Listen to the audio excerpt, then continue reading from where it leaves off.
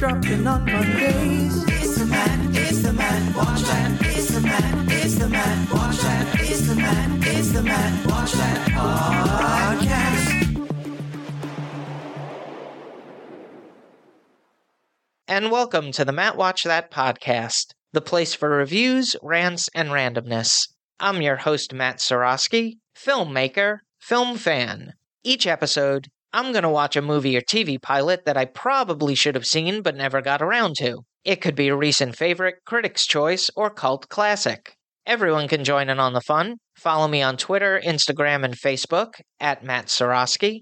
You can subscribe to my YouTube page where I'll post videos and clips from the show. If you have any opinions on what I've discussed or suggestions as to what I should see next, use the hashtag MattWatchThat on social.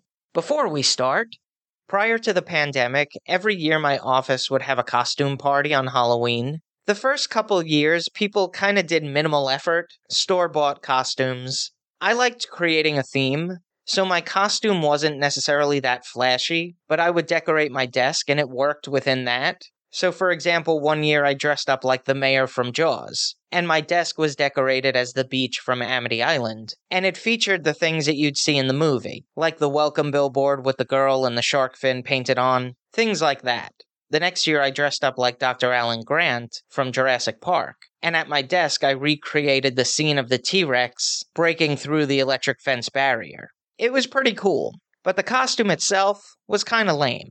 Then a couple of our employees took costumes to the next level, and I knew I had to step up my game. And that's when Hannibal Lecter came out. But the year before the pandemic, one of my coworkers dressed up like a vampire, and I knew that I had seen it before. It was a pretty iconic character, but I couldn't place the movie that it was from. And he finally told me it was Salem's Lot, the TV movie. And I came to realize that I'd never seen it before. So that's a pretty big hint as to what movie I'm watching this week. On to the main attraction. Each review will end with a ranking out of 5 stars. 1 star is skip it, 2 stars watch at your own risk, 3 stars standard fare, 4 stars worth checking out, and 5 stars must see. Now if I give a title 5 stars, it doesn't mean I'm comparing it to Casablanca, Jaws, or Seinfeld. I rank titles based on other movies or TV series in that genre and at that time period. So let's jump into it. These are my ruminations and observations of the TV movie, Salem's Lot, from 1979. It was directed by Tobe Hooper, who helmed the Texas Chainsaw Massacre, The Funhouse, Poltergeist, though there are differing opinions if Spielberg was actually behind the camera, and Invaders from Mars. He was born in Austin, Texas, and when he was young, he would make 8mm films with his father's camera. He went to college at the University of Texas, Austin, and was a college professor in his 20s. He made his first feature, Eggshells, for $40,000, but it would be his next movie, The Texas Chainsaw Massacre, which grossed $30 million at the box office, making him an overnight success. The screenplay was written by Paul Monish, who scribed Operation Manhunt and episodes of Danger, Peyton Place, and Playhouse 90. He was probably better well known as the producer of Butch Cassidy and the Sundance Kid, Carrie, and Big Trouble in Little China. It was based on the novel by Stephen King. No child or animal is safe under the fingertips of the master of horror. His bibliography includes Carrie, The Shining, The Dead Zone, Firestarter, Cujo, Christine, Pet Sematary, It, Misery, Dolores Claiborne, The Green Mile, and the Dark Tower series. His shorts The Body was turned into Stand By Me, and Rita Hayworth in The Shawshank Redemption was made into the TNT favorite. Under the pseudonym of Richard Bachman, he wrote Rage, The Long Walk, Roadwork, The Running Man, and Thinner. This is something to look out for. James Mason and wife Clarissa K. Mason have roles in the TV movie, though unrelated to each other. The rest of the cast includes David Soul, Lance Kerwin, Fred Willard, Bonnie Bedelia, Lou Ayres, Julie Cobb, and Reggie Nadler. The movie starts at a church in Jimaco, Guatemala, where Ben Mears and Mark Petrie fill bottles with holy water. When one starts to radiate a blue glow, Ben says, "They found us again." 2 years earlier, in Salem's Lot, Maine, successful author Ben Mears returns to his hometown after the death of his wife Miranda. He's looking to rent a place for 6 months, and is interested in the Marsden house on the hill, but is informed by the owner of Crockett Realty that it's been sold. He recommends Ava Miller's boarding house. After renting a room, Ben goes on a walk and comes across Susan Norton, an art teacher at Holly Elementary School. She's reading his book, Air Dancer, and after some scintillating conversation that will be comparable to watching paint dry, he asks her to dinner, which she accepts. While Ben is on his date, Officer Parkins approaches the town drunkard, Weasel, who used to be married to Ava Miller, and asks him to keep an eye on the author. Weasel sneaks into Ben's rented room and investigates. He's immediately caught by his ex-wife who asks what he's doing, and they come across a work in progress with his writings. The house was a monument to evil, sitting there all these years holding the essence of evil. They conclude he's referring to the Marsden house, which was vacant for 20 years prior to its recent purchase by Mr. Kurt Barlow through Crockett Realty. Larry Crockett is summoned to Barlow and Straker's Fine Antiques, where Richard Straker requests that he have a truck available to pick up a valuable sideboard, a Hepplewhite, coming into the Portland docks that night at 7. He says that 2 movers are required, and they are to take the delivery into the cellar, and before they leave, they are to padlock the bulkhead door, the front door, the back door, and the shed garage. Side note, I do pronounce the word garage, but this is the way that he said it.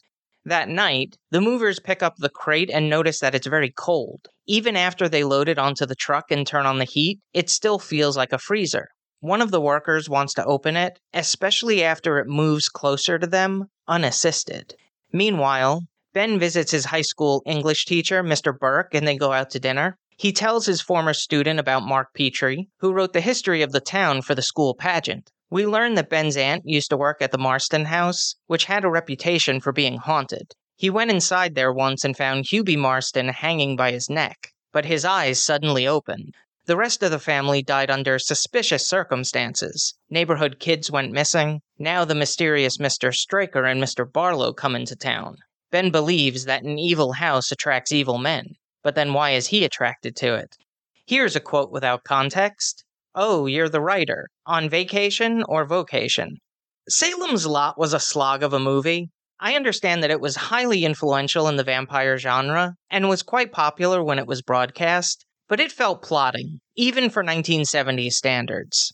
The first 30 minutes was a bit of a snooze fest, yet ironically, the romance angle that they introduced felt like it happened too fast. Ben and Susan meet each other and they're already falling in love. The TV movie was re-edited into a theatrical-length version for European release, and it would be interesting to watch that to see if the pacing improves. It definitely picked up in the second half, but you have to get through 90 minutes of establishing characters. Now, in the version that I watched, it's continuous, and I couldn't tell where Night 1 was supposed to end and Night 2 began. But I'm sure if I was watching, I'm not sure I would tune into Night 2, because the beginning is so slow in establishing the characters, and it really didn't pick up until the arrival of the package, whose contents I won't spoil. But I'm going to base my rankings on the version that I watched. Watching it over 40 years later has probably been detrimental to its impact, but I'm trying to be fair and put it in the context of the time. It's definitely effective when it comes to atmosphere. The cinematography is captured well, it's moody, you get a sense that something sinister is going on before the layers are peeled. And it has some creepy moments and decent effects, but it's certainly limited by the constraints of broadcast television. The performance of Reggie Nadler is really memorable. I mean, he's in the movie for less than 90 seconds, yet his character is what people take away from the film. That's a big kudos there. Now for a little trivial trivia. Salem's Lot was originally going to be released in theaters and directed by George A. Romero, but at the time, the field was saturated with vampire fare, with a Dracula remake and Nosferatu the Vampire, both being released in 1979, so Warner Brothers decided to make it a TV movie, at which Romero dropped out. The cinematography was captured by Jules Brenner, whose filmography includes The Return of the Living Dead, Dillinger, and Teen Wolf 2. It was co-edited by Tom Pryor, who worked on No Holds Barred and episodes of The Twilight Zone, and Carol Sachs, who worked on episodes of Wonder Woman. Both were in the editing department of the short-lived series Flying High. The score was composed by Harry Sukman, who wrote the music for The Singing Nun, Fanny, and won an Academy Award for Best Music, scoring of a musical picture for Song Without End. I think the score was pretty effective. I would have liked to hear it more consistently throughout. At some points, it was only utilized as a stinger scare, which feels like a missed opportunity. The runtime is 3 hours, 3 minutes. Normally, I'd whine about the length, but it was originally presented as 2 parts, so it's right on target. And full disclosure, I did have to watch it in 2 sittings. I give it 2.5 out of 5 stars. I feel that it might be a little harsh, especially since it was a TV movie, but it would come out about 10 years later, and I think that did a decent job of working around broadcast standards. If you've seen Salem's Lot and have opinions on the movie, let me know what you think using the hashtag #MattWatchThat. Moving right along, each episode, I'm going to post clips that I think people should watch. It could be movie trailers, music videos, interviews, or something completely random. Search for my YouTube page and there will be a playlist called Matt Watch That Playback. There are a lot of scary things in this world, but nothing is more terrifying than Mother Nature. She is relentless. We've seen the widespread damage and devastation that natural disasters have caused, most recently with Hurricane Ian, which will take Florida years to decades to recover from. Now, I'm not going to go on a climate change rant. When I watch Bill Maher and he says that the environment is the biggest issue of the day, I have to roll my eyes a bit.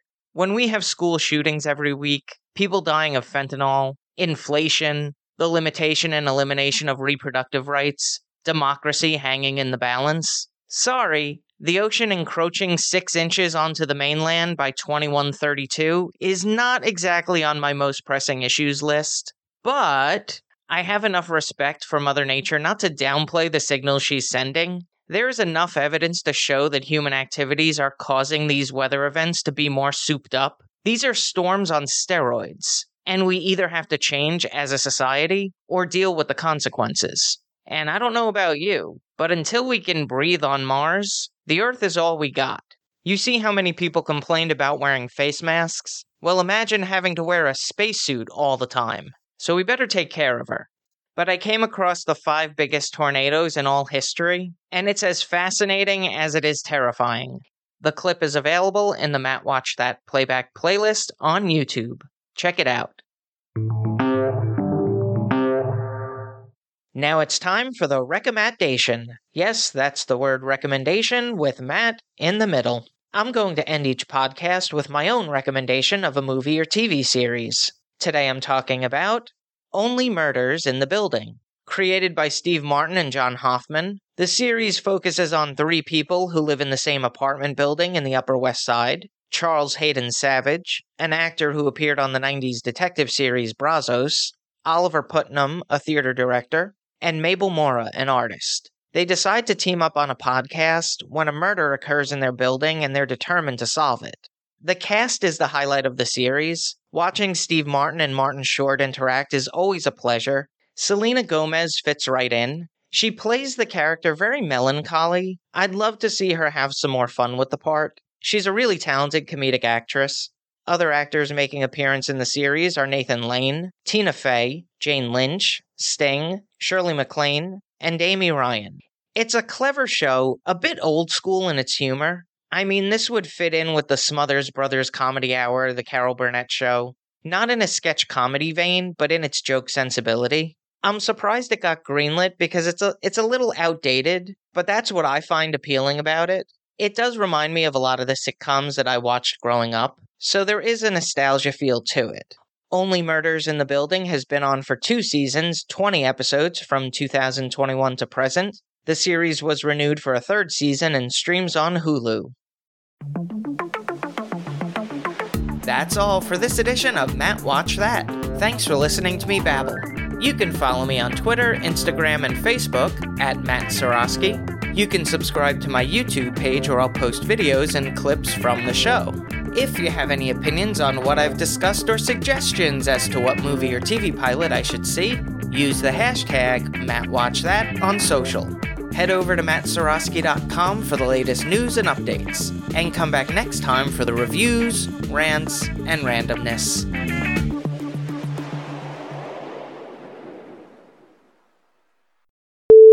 Created by Steve Harvey. Steve Harvey? I must have been watching Family Feud clips.